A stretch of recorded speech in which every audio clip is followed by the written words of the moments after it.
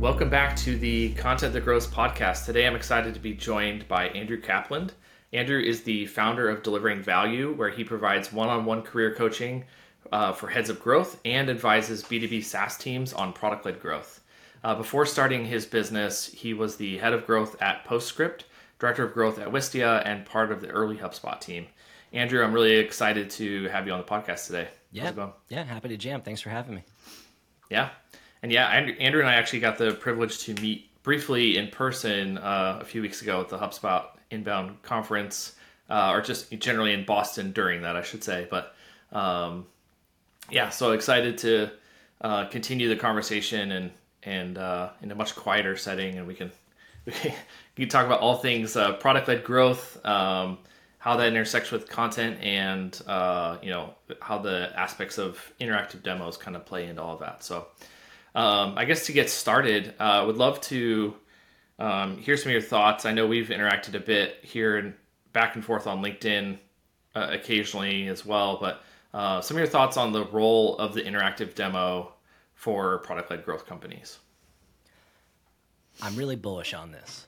And obviously any tactic or any playbook should be approached with skepticism and with caution. And this is one that, truthfully, I kind of stumbled into.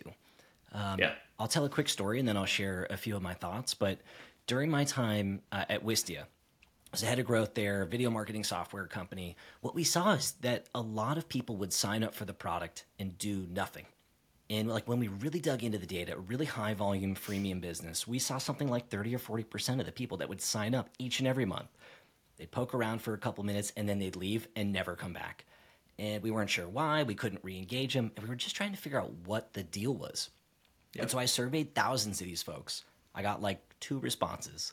And the responses were basically, I'm not interested in the product right now. I just wanted to poke around, see what it looked like, actually see the product in action for a few minutes, because I might need it 6 months down the road, a year down the road, 9 months down the road, whatever it is. And we were like, man, that's cool that you're doing that. But the product really doesn't have a great experience for people like you, people that don't engage in a meaningful way, that don't have a video to upload. You can't actually see any of the features, and it might actually be a negative experience. Mm-hmm. And then simultaneously, we had also learned that we could influence in-product behavior outside of the product, right? You can leverage things like email, website copy to increase the motivation and likeliness that a person takes action. And we were like, shoot, what if we just combined all of these learnings and ran a test? And we called it, I think, Wistia Lite at the time. There's all kinds of no-code tools to help you do this today. But we basically ran, or we worked with an engineer who spent like 2 months custom coding this thing from the ground up. It was incredible. And basically what we learned was 3 things. One is for the average SaaS website, usually you get 2 to 3, maybe 4 or 5% of your signups, or percent of your website visitors will sign up, which means the vast majority of the people on your site really aren't engaging in a meaningful way and really don't get to experience the value. And when we tested this, I don't want to share anything that'll get me in trouble, but when we tested this, orders of magnitude larger than that, double-digit conversion rates, much, much higher. And what we found is that we got less total signups each and every month from the pages where this experience was embedded, but we actually got more activated accounts, more accounts that made it to a place where they received meaningful value that to us would indicate they were likely to convert.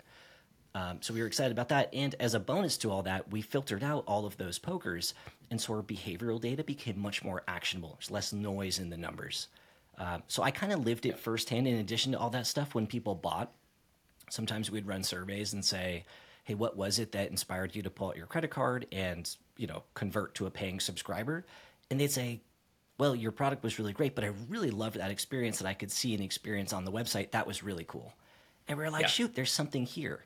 And so now I went to another company afterwards at Postscript. We saw very similar findings in the experience that we tested there, and I felt a bunch of other companies do this as an advisor. So I think there's a ton of benefits here for SaaS brands. And again, approach it with skepticism and test this for your company. Yeah, I know that the stat you shared, the kind of ballpark 30-40% of folks would sign up, poke around, and then leave.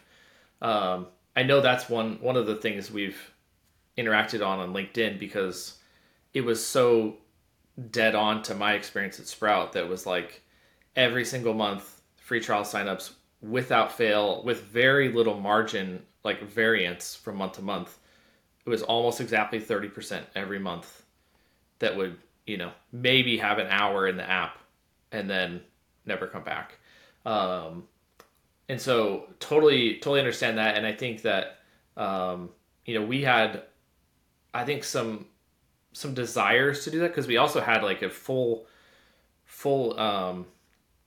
like if you log into a Sprout or a tool like that, like if you don't actually connect your social accounts and pull everything in and like engage with people, like you're definitely not experiencing that. And that's definitely a hard thing to do in an interactive way when you actually have to like API content in. But we were trying to figure out how to do that because we had already created a full built out, with like content and engagement and reporting, all that stuff. We had a demo account that our AEs used.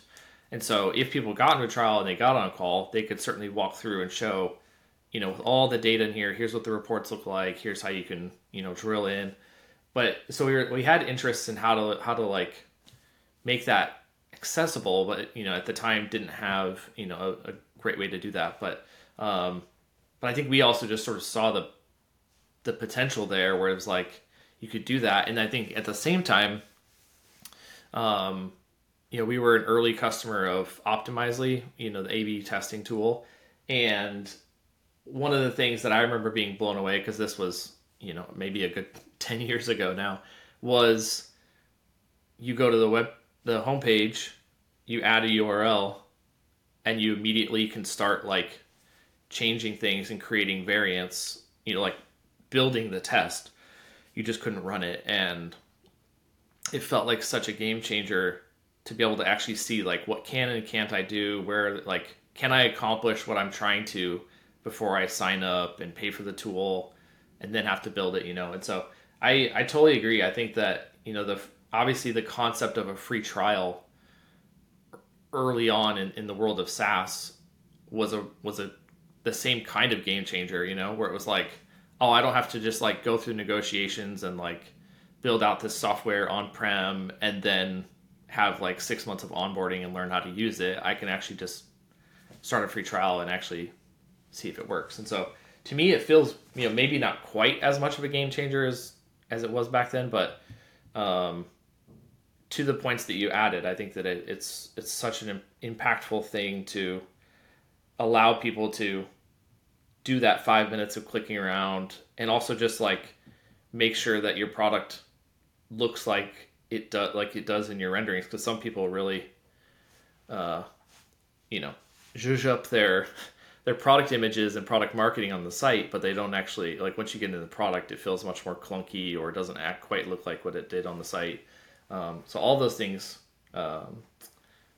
seem very, very impactful to me. And it's cool that you've had multiple experiences now doing that with companies. What's cool, so I remember the Optimizely experience. It was like in the early 20 teens probably, and I think you could set up, you would enter in your URL, it would pull up your site in a WYSIWYG editor. You could set up the first test, but when you went to publish it, I remember kind of clicking publish and being like, can I really publish this thing? I haven't done anything else. And then when you get to publish, it's like, oh, you need to create an account and install the script. Those are the only things that you need to do to publish your first test. And I was like, wow, that's a really slick experience. And I think I've gone back in the Wayback Machine and tried to find that version of the site, and it loads kind of clunky. But what's cool is they've come full circle on this. Like, I just saw recently that they have a new experience. You can like see it in action again. It's not quite the same, but it looks like they've come full circle on that and are retesting it, which is really cool. That's I do remember, to your point, that going back to use that as an example, I had seen that they weren't doing it any longer. But and it also feels similar to, I mean, Squarespace is that way. You can put in your email. So maybe I don't know if you have to put in your email, but you can grab a template, start customizing. Like, you can build your whole site. You just can't publish it until you pay and, set up DNS and a few of those things. But it's a very, very interesting experience. Have you found any companies where, like, so my point around like Sprout and like some of the challenges of like some of the real power here is like engaging collaborating with your team, some of these things that you can't quite do in an interactive demo. Have you found any other types of companies or products that where like it seems like maybe it would work, but just doesn't quite actually scratch the itch for their prospect? I think there's different jobs to be done with this type of an experience. So there's the experience that I talked about at Wistia, where it was basically just a lightweight version of the tool where you could upload a video right on the website, customize it, do whatever you wanted to do to it. I've seen this with Unbounce as well, where they have a version of their landing page editor that you can play with. It's linked from the pricing page, totally ungated, which is really slick. Yep. And then on the flip side, I've seen something like what Profitwell has done, where they have a version of this where Profitwell, probably similar to Sprout, in that if you don't put a bunch of connections in place, you can't really extract a lot of the value, or at least not a lot of the value customized for your business. And what they've done is they have a whole experience that you can, it's basically your version of the Sandbox demo account. It's basically unlocked for everybody. And then they use that as a lead source to get you into the product, into the, I forget if it's freemium or free trial or whatever it is. And so I think that there's different use cases. I would have said, if you had asked me, I would have said, hey, probably not a great playbook for the larger companies selling to enterprise brands. And I guess I've been proven wrong there, where there are a lot of companies that are selling to enterprise that are using this type of an experience, but it's different than the way that I've deployed this in the past, which has been in a product-led environment. So I guess I just say, I don't know if there are certain industries where it doesn't work. Yes is the obvious answer. And like everything, it's not plug and play. It's not like, oh, just add this and your conversions go up 5%. There's important context there to make this work. But I haven't seen an area where folks have tested it and it's been a flop. I've seen sometimes folks have tested it and it's been really an incremental lift. And these are companies that are more mature, that have done a lot of optimization, that have spent a ton of time on the new user experience and things like that. And that's what's more common, is a more modest lift versus a larger lift. Yeah, cool. One quick note, and then we'll move on from that. You mentioned around enterprise, and I think that that actually doesn't surprise me. If you take the right angle and do it right, that it could work. Only because I know as we moved up market at Sprout into more enterprise deals, our free trial actually ended up becoming a bit of a selling point and a differentiator. To that point that I mentioned before around the old school long process and on-prem software and onboarding was, we were able to say to people like, yes, this is an enterprise implementation. Yes, we have sales engineering on the call, but you can also just see it.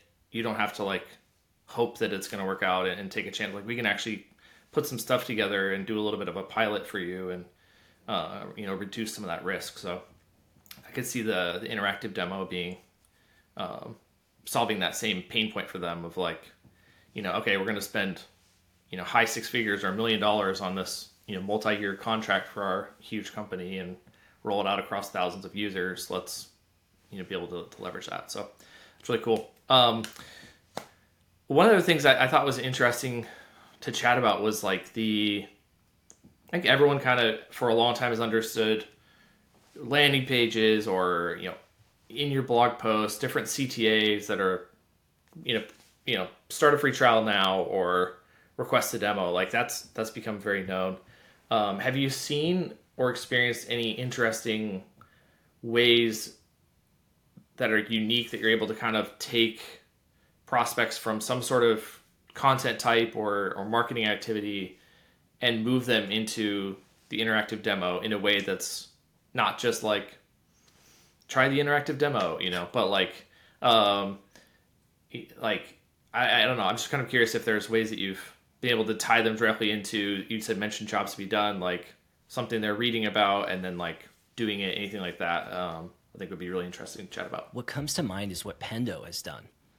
Pendo has this really cool experience. So Pendo, for anyone listening, an in-app engagement and optimization tool. Well, part of what they do. I think they also have a bunch of in-product analytics and NPS stuff and other things. Yeah. But what really impressed me, I bought Pendo as a head of growth at Postscript. And when I was going through the process, I think I signed up. And the first thing they did is they said, hey, how would you like to explore Pendo? Do you want to connect your site and start playing with it live, basically in a sandbox, or would you like to see it in action using our templates or dummy data? And I was like, oh, I think I'd like to see it in action using your data because I don't really know. I've never used the product. I don't really know the boundaries Yeah. and limitations and what I can do or what I should do. And I thought that that was really smart. And so that was one of the first things. So you signed up. It was like, hey, tell us how you would like to explore the tool. And then I think somewhere along the line, they also asked about my more traditional job to be done. What was my main goal? Was it product engagement? Was it usage? Was it retention? Was it NPS? Something like that. And then they customized what I was able to see. And that to me seems like the future. Like that's the playbook where you're almost taking what a really good sales rep would do in a one-to-one way, right? The first few minutes of the call, hey, tell me about you and your business and what brought you here. What are you looking to accomplish? And how can I be most helpful on this call? And then customizing what happens in the remainder of the call. We're basically doing that in a one-to-many way. And that to me seems like the future. It seems like we're headed in that direction. That's a really cool way to do it.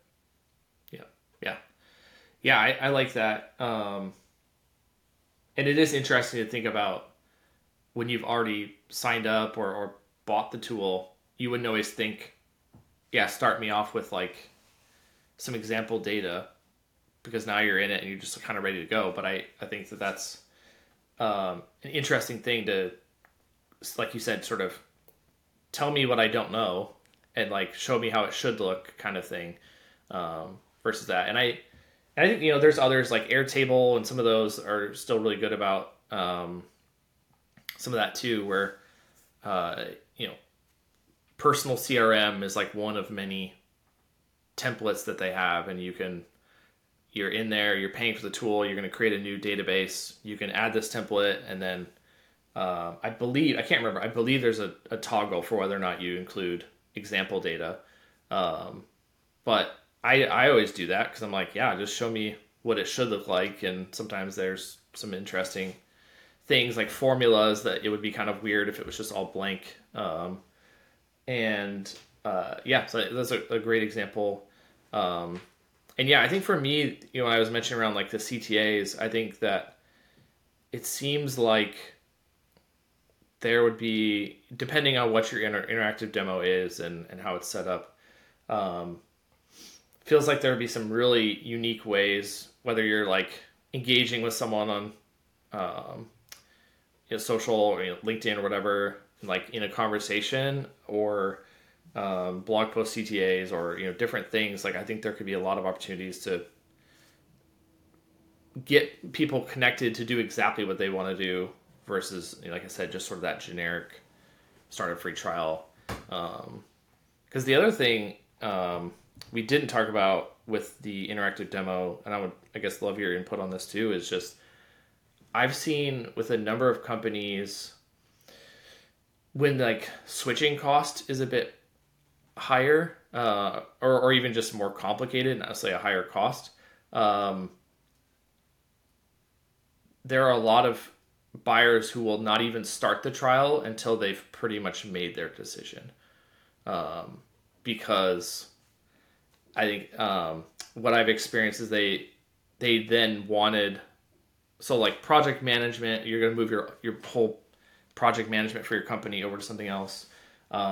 Customer service is another, where the free trial ends up being like this time where you have to not pay, but like get all of your stuff in order. Right. Company wikis, like another one of those intranet. Yes. Yeah. So the not to pull us all the way back into the interactive demo conversation, but I do think it's another factor for sure is when you start to understand the dynamics of why people are starting the trial and when they're starting the trial. That can also, I think, become pretty impactful where you understand they're not starting the trial but until then because they want to, use that time. But interactive demo could help you win some of those that you may not like. The product marketing on the site and whatever you have just didn't quite sway them enough to decide on you before they even started the trial. So that to me just seems like another interesting area there too. What's really interesting for me, so I totally agree. And what I have found is that one of the really sneaky, effective ways to segment is based on the level of experience a new account has with whatever the problem is that your product solves. So, For example, at Wistia, what we found is if we added a question that says, what's your experience with video? I'm brand new to video. I've got a little bit of experience, or I have a lot of experience, would drastically change your likeliness to convert or even if you're a free user, but your retention and then likeliness to convert down the road was dramatically different. So even just using that to segment, and for the folks who are less mature, suggesting that maybe they take a guided tour of what a future state of a fully set up and ramped up video account could look like, for example, would be way more valuable to them versus that same experience might be really frustrating to someone who has a lot of experience and doesn't need that. So even just collecting that information and then personalizing what offer or what path you present to someone is another great way to do things, right? You can ask them how they prefer, but you can also suggest based on what you've learned about them. And the level of experience to me is a nice way to go about that. Yeah. Yeah, that's awesome. So again, shifting gears off of the interactive demo, even though I'm just the one that pulled us back into that conversation. So with 10 Speed, we do work with quite a few. A majority of our clients are SaaS companies, and a good number of them do have sort of the product-led growth motion. And so we've had a lot of experience on the content side of that, and how to kind of tie that in. I'll let you answer first because I don't want to take anything away from you. But I would love to just kind of hear from you some of the examples where you've seen content be really impactful part of like that PLG strategy for the company, and maybe some specific content formats that you've seen work well that just kind of like do a good job of feeding right into the product. Yeah. So I'll share the last couple companies that I've worked at because I think that those are really interesting examples. So if I go back to my time at Wistia, really product-led growth before we had the term product-led growth. It was just a big company with a lot of customers and no sales team. And there was some number of people who basically did e-commerce for the company. I was one of those people. And content was the growth engine, brand and content. And so they were really, obviously video is a huge part of our marketing and video SEO in the early days. But in the later days when I was there, they were really big on video series. So taking probably what we're doing here, where you take content, not just the audio version as a podcast, but the video version as well, to create binge-worthy content. And during my time there, they made this 3-part documentary. We published it on Amazon Prime. We had a big release party for it. And that sort of started what became series and branded series as a content feeder to fuel people into the product-led offering. So that was really interesting. And then during my time at Postscript, which is a text message marketing app for Shopify brands, we took content. So the big challenge at Postscript was that text message marketing was really early. It was in its infancy. And although e-commerce brands were really excited about it, none of them really knew what good text message marketing looked like. They just knew it probably wasn't the same as email, and it might not be as casual as like texting your college friend group or whatever, but they weren't sure what that good looked like. And so our team basically compiled a ton of examples, and they made branded microsites. SMS-templates.com was one of them, where it was literally just a microsite that was lightly branded by Postscript, and it was basically presenting a ton of examples of what good looked like with these different filters. Here's an example of a subscription conversion campaign, a retention offer, a cross-sell campaign, a new customer welcome series, et cetera, et cetera. And you could download examples of some of these campaigns in the wild, and you could actually use that download and import it right into Postscript down the road. So it literally became a content offer that you could then use inside of the product. And even if you didn't use our product, it was lightly branded by our company. And that I thought was a really savvy play in the PLG space. Yeah, that's great. Yeah, the templates is a huge thing that we love. Like whether it's I'd say it's probably 50-50 for the PLG companies we work with. Some already have templates, and then we can kind of work with them to like optimize around that better, build more content that points to the templates. And then, the other half are typically interested in, like, we haven't built it yet, but we want to build out a template library, and we want you to help us build it. And so, those just continue to be conversion machines for the exact reason that you're saying. It's like you are like someone is problem aware and they're searching and you're saying, I understand your problem. I have a template that's going to fix this for you. And look, you just click this button and it'll open it up right in our product and start your trial or, create your free account or whatever. And so that is definitely one on my list that I was going to mention. Is just the templates are huge. That's interesting, with PostScript to kind of go that like microsite route and actually make it open to just even more people than specifically going right into your product, which I think then just probably gives it a lot more reach. So that's a really interesting way, or kind of a twist on that. And then, I think, for us beyond that, it's a lot of certainly the like product-led content, like really understanding bottom of funnel here again, sort of here's the challenge someone has, whether it's that they want to integrate two platforms or, that kind of stuff. And then, blog content that just really speaks to that, has a lot of product screenshots, like guides them through that and ultimately kind of ends with, you should just do this in our tool. So those I think work well. And then certainly we love the, any company that has video content, like a library of good video content or a podcast that, I think just being able to embed those clips or episodes in line, just kind of makes that content that much more rich to really be able to speak to that. But I think, it's, Kyle from OpenView, the PLG benchmarks and just a lot of the data that he puts out, like just still has a very, very high correlation with SEO and PLG. And I think that these are a lot of the reasons why I think a lot of this stuff just fits well and works well together. Yeah, and if you look at an extreme example of this winning in the wild, Canva, right? Canva is the case study in how to use templates to grow. Like thousands, maybe hundreds of thousands, I don't know. But they actually do everything that we've talked about really well today. So if you Google any type of template, I don't know, design template that has a star in it or whatever, they're going to show up in the top one or two spots.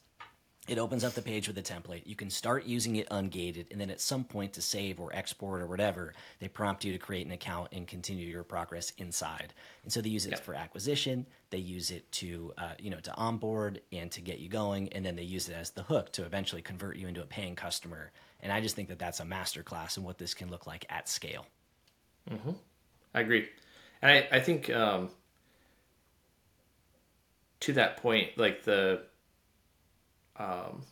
Canva is really good about, because like I think a lot of people don't appreciate you've talked a good amount today, even just like you haven't necessarily said the word activation a lot, but like you've talked about a lot of really good learnings and concepts around activation and the importance of that and doing it well and paying attention to it. I don't think a lot of people talk as much about behind the scenes the work that goes into, for example, Canva, understanding which graphics, which shapes or filters or fonts they make the like pro plan, because it's so just kind of intermixed. You're scrolling through, a graphic to add or whatever, and it always seems. And we pay for a pro account. It's not a big deal for us at this point, but I do still notice like, oh, there's that little crown on the one that I want. And it just so happens to be like a really good one that fits perfectly. And so I think there's all these, like, they just have these really subtle hooks in there. And the other example there is HubSpot, so they're, the freemium products that they have at this point. And even for us, we started out on like the startup package, super cheap to kind of get base level, the full platform. And it's, there have been times where I'll build out this automation and kind of get it all set. And then I'm like, oh, now I'm going to have it do this as the final step. And it's like, oh, this isn't in your plan. And I love it because I know that they have studied it and known exactly like, this is ultimately the point that would like, they really want to do this and there's this sort of use case or jobs to be done. And so they will pay to upgrade. And then I hate it because I'm like, a customer and I'm like, but I don't want to pay. But you did it so brilliantly. So those are two examples, I think, to your point on Canva and some of the like upgrade stuff that I think there's just so much craft and examples you can look to and how they figured out how to just really pinpoint the thing that will actually push you into pro. Definitely. And the bigger you get, the more data you have and the more testing that you can do to get to that point. It's like we see the finished product and we think, oh, this is so amazing. They must have figured this all out, but it took them I worked there in 2011. They didn't even have PLG yet. And so, the company has just evolved and have had the benefit of having a ton of data and quick feedback loops. And that's really the playbook in my mind to get to those answers is, to continue on, to get some volume where you can test stuff and then to kind of follow the data and to try things a few different ways. And then you can kind of figure out where it makes sense to draw the line. Yeah, exactly. All right. And so, I think because you've done so much advising with companies, and then obviously you're unique in that you also are doing a lot of the one-on-one coaching. So even if you're not like fully involved in the advising standpoint, you're just hearing a lot of challenges or the details of how companies are doing PLG. So I guess to set up this question, I'll just reiterate, or for anyone who's maybe a little bit less familiar, I think we're both taking or making these. What am I trying to say? We're taking for granted that we both already understand like PLG is not like a feature or a tactic. It is the entire go-to-market motion and sort of involves the company embracing it that way. So, I guess knowing that and thinking about PLG as the go-to-market motion, like what are some of the common mistakes you see companies making? That's the big one. The big one is that, it's something that the marketing team can own in a silo using third-party tools or something like that. That's probably the number one mistake that I see. And it's sort of like a side project and not the core operating system. And to your point, it's a go-to-market strategy at the company level. And look, it's called product-led growth. Like it doesn't work without product resources, dedicated resources to make product changes, to use the product as the go-to-market tool. And that means making changes to the product experience sometimes. And not just leveraging third-party tools and kind of duct taping things on top of the existing experience, but really revisiting the experience from the ground up. And so it doesn't work without product resources and investment along with the buy-in and alignment from the other teams. Sales, if there is one, customer success, marketing. And it needs dedicated cross-functional ownership and accountability to really be successful. So the biggest mistake that I see is someone on the executive team says, I think we should do this. The other executives say, okay, who should own it? They pick someone on the marketing side thinking it's an acquisition tool, and they totally miss on the conversion part of it. Yep. So that's what I see often, unfortunately. Yeah. Sorry to kind of take that answer out from under you. No, it's good. I can share some really tactical stuff, but like that's the root cause of it all, is that it just doesn't have buy-in and alignment at the high level. And it has siloed ownership, and it just can't be successful that way. Yeah. So assuming a company is approaching it the right way, the company's bought in, it's working across departments. Are there a couple common mistakes you're seeing then? Like even if they are doing that core thing right, it's just still things that you're running into? Yeah, I think the two areas where I see folks struggle is what type of offer makes the most sense for our business? Is it a free plan or a free trial? And then how do I balance my sales team with this self-service thing? Those are the two biggest areas that I see challenges with, that not necessarily companies make mistakes, but that it just takes them a while to figure out, and they're always trying to shortcut. And so especially in the early days when you don't have enough data to like really test and optimize, it's sort of the guess and check. Or what I typically advocate for, guess and then get a ton of qualitative feedback and see if you can de-risk. And that's usually the playbook that I recommend, is to do some mock-ups both ways, to get some qualitative feedback to see if you can fine-tune the system that way before you just release it into the wild. Yeah. Yeah, the sales one for sure resonates in one that I've seen a lot. And just, I mean, I think I probably spent half of my time, like, VP of acquisition marketing at Sprout at the, tail end of my time. I think half of my time was spent like working directly with sales ops because we just had such a massive amount of signups coming through, large number of AEs, like, and that was a huge thing that was like, there's so much more to keep getting out of by understanding self-serve versus which ones need the AE touch, and like how should that look, where does marketing step off, like, all of these uh, handoffs and interchanges and detailed data points, like all of that I think is something that I've definitely seen a lot of for sure. It's hard. It's hard to get it right. It's like one of the main things that I'll work on with folks as an advisor is to figure out, what does your model look like when it's fully ramped up? What percentage should go to the sales team? When should it go to the sales team? Is it at the moment they sign up? Is it later? How do you balance those two? And really to be making sure that you're not just switching dollars from your self-service pocket to your sales-led pocket, and that you're growing the total pool over time. Like, that's the fear. Yeah. 100%. And I would say that the only other one that I've run into more that I would add is, and this has been primarily, working with 10 speed, like we're trying to understand, like, this great, you have the product, like, what are the jobs to be done? Like, what are the pain points you're solving? What are you trying to do? And there's sometimes a surprising lack of understanding there. And so I think that I think companies can actually get farther than you would think. And I'm not advocating for this because this sounds like I'm supportive of this. I think that companies can get farther than you would think by making assumptions of kind of what people need to see, in the trial, and like like some of those upgrade triggers and some of that stuff. Like, I think they have maybe a decent understanding, but the mistake is just, I don't think that there are a lot of companies that don't seem to dig deep enough into the research. And you even said sort of like, try it, get a ton of qualitative data, analyze it. Like, there's just a lot of assumptions being made of, oh, this is what they care about, and this is what will be the trigger, or, here's the 10 different ways we'll kind of hook them to upgrade. And it's not based on like the true user research and like their behavior and their needs. And then, even if they do have some of that, I think it doesn't always make it back into the marketing.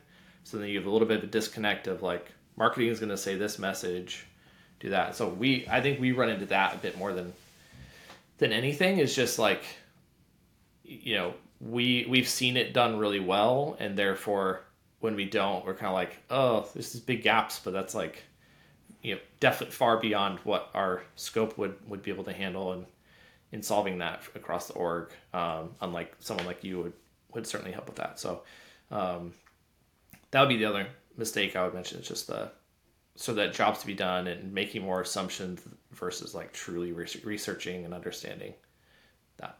It's like nailing the fundamentals. It's like you can't get away from it. No matter if you hire someone to help you get away from it, if they're good at what they do, they're probably going to put you back to the fundamentals if you haven't nailed them. No way around it. That's a good point. Yeah. Yeah. Which, I think that's a good way to put it. Sorry, I guess it just sort of resonated with me when you said that around like, in my time when I was consulting with a lot of SaaS companies before starting 10 Speed, I feel like I encountered that a lot where, and I would try to sniff it out in like sales calls more so than like getting into the engagement. But there's definitely a lot of people who are like, no, like, we're just hiring you to like, implement the golden tactic or whatever to help us grow.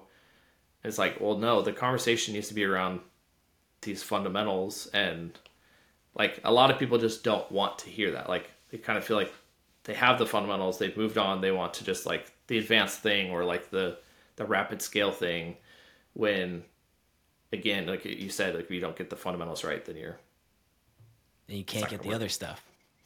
Yeah. And it always comes out, right? That comes out in their sign-up rates, in their conversion from free to paid. It comes out in their retention sometimes. Sometimes it comes out in like that new user churn rate if it's a little higher than it should be. It always comes out. And so to me, I always kind of point them back to the data. And I'm like, look, even in my onboarding process as an advisor, I'll usually ask, why do folks buy? What stops them from buying? What's the number one reason that folks don't convert? And if they don't know those answers, it's part of the process is like, let's go figure those out because we need those, or else you're leaving money and signups on the table. Yep. Yeah. Totally agree. All right. Before we switch into like the final 4 questions we ask every guest, anything else you want to just mention that I didn't ask you about or we didn't cover on the sort of PLG or interactive demo topics? No, I don't think so. I mean, it's a fun time to work in SaaS. I think there's just a little bit of a shift going on where I feel like for the last, I don't know, for however long I've worked in SaaS, the way to convert is by minimizing friction, by reducing CTAs, by having less links. And I think we're going through a change where now users have more control and more choice. And I think the companies that allow users, we're in this like choose your own adventure era. And I think the companies that make it really easy and have a great segmented experience that allows folks to choose how they want to explore, how they want to use, how they want to engage with brands and products will win. So I'm just excited to see how this continues to play out. Yeah, that's a great point. All right, so shifting over, we'll do the final 4 real quick. So the first one, obviously you've shared a lot of great stuff so far, but any like recent success or learning that you'd like to share? I was advising a enterprise company not too long ago that was looking to add a product-led offer really as a feeder to their enterprise business. That was their goal. And so they worked with me and we created a free trial product for them. And what they found is that they hoped it would be a standalone offer that would drive a whole bunch of traffic in, that would then be, again, a lead source for their enterprise sales funnel. And what they found is that it was actually a larger accelerant to their existing enterprise sales funnel, that it helped to re-engage leads that it had kind of gone dormant. It sped up the process for folks who are already in. They basically found that people would engage with their sales team, ghost them, end up signing up for the trial, engage in some meaningful way, and then come back to the sales rep proactively. Yeah. And that was cool. Like I hadn't seen that before. In retrospect, they didn't really have the right traffic yet that would be the right fit for that product-led offer today, right? Their traffic is more that traditional enterprise company. They're doing a lot of paid ads and things like that to drive top of funnel. But that to me was a really interesting learning and one that I've been thinking about. Like, how does that apply to other companies? Awesome. For your company, what role does content play in the overall strategy? It's a huge part, man. So I work as a solopreneur. I work one-on-one with people who lead cross-functional growth teams, and I work with product-led teams as an advisor. And content fuels everything. I do no paid ads. I'm not on Product Hunt. I'm not doing things like that. But I create content every single day to build and engage with an audience. So I'm on LinkedIn, creating content just about every day, talking about the challenges for product-led companies and the goals for people who lead these teams. I have a podcast that I publish bi-weekly where I interview people that have the title Head of Growth, talking about the biggest challenges in their career. And I'm emailing my list twice a month to share at scale and to go a little bit deeper. So content, like when I ask folks who reach out that are interested in working with me, how did you first hear about me? 80% say through my content, and the other 20% are through referrals or my network or whatever. So it's huge. Yeah. Awesome. The next question, I'll give you some options. So the next question is, how does your company define success for you and your team? So you're a solopreneur. It's still very much a company. I fully acknowledge and respect that. But if you would like to answer it for your company, you can, or you can answer it sort of in like how you're defining success with the clients that you're working with, like ultimately for them, but whatever works best for you. For sure. And I'll put a little star next to this one. I use the term solopreneur. I have a lot of help. I have an amazing assistant who supports my business. I have an editing company that helps me on the podcast side. I have an amazing designer when I need assets and for the podcast and artwork and my digital products. And I have a writer who assists me along with the podcast as well. So like it takes a village, and I try to think of myself as a business owner. I just don't want to have a big team of direct reports. I just need a break from that part of my brain and that part of my career. And so when I think about like what my goal is, my real goal is to stay in the game. Like my goal as a solopreneur is to keep my business running for an indefinite period of time. I'm very fortunate that I'm in a place where I'm working less. I'm feeling less stressed than I was when I was in-house. I'm making more. I'm feeling incredibly grateful. And the goal is to keep this train chugging along and to play the long game so that I don't have to go back and get a real job. That's like the honest truth. That's the goal. Yeah, very cool. I love that. All right, last one. What's your least favorite marketing conversation happening in social channels right now, and why? Hopefully I don't get killed for this one. I'm just getting real burnt out on all the AI conversations, on how to use AI to automate, on the AI taking over content creation, on the AI meeting the death of the content creator and the death of SEO. I'm just burnt out on it. So that's my least favorite conversation that's going on right now. I feel like it gets a lot of clicks because nobody has clarity. And so I feel like everyone's trying to fill this clarity void with more information, and the more information really doesn't address the clarity. It just has different theories and tactical things that you can do. Yeah. And so I can't click on that stuff anymore. Yeah. I don't think you'll get killed for it. I think that by far has the highest. That's the number one response. Is that okay? We've gotten That makes from me guests. feel better. And the AI comments too. Like, so I'm on LinkedIn every day at this point, and I'm starting to see a lot more comments that you can tell are not written by humans. And that just really bums me out. Yep. Yeah. I talked about it a long time ago on our podcast. And I think that one of my points is still holding true, where I was talking about how marketers ruin everything.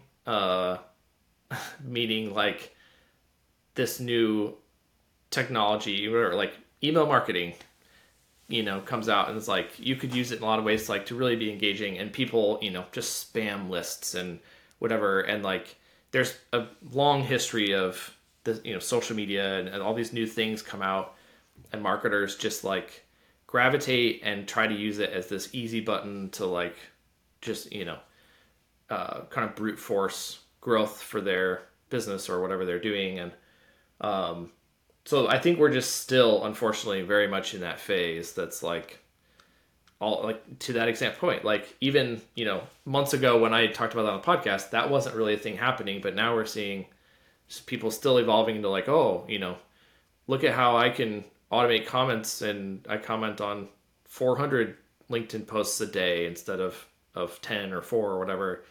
And like, but the quality of it's not good. It feels like a regression on content. Like, we leverage AI to some extent, but like you can notice the very, very low quality. I just, dropped it in AI, it spit it out in 15 seconds and I published it. Like, right. I didn't so much change it. I didn't build off of it. I just published it. Yeah, you can definitely tell. Yeah. So that to me just feels like a continuous regression at this point. And I think that it's just going to be not to spend a ton of time on this on your quick answer, but I do think that there's a long arc for AI, I think, versus maybe some of the fuss around crypto and NFTs and some of that.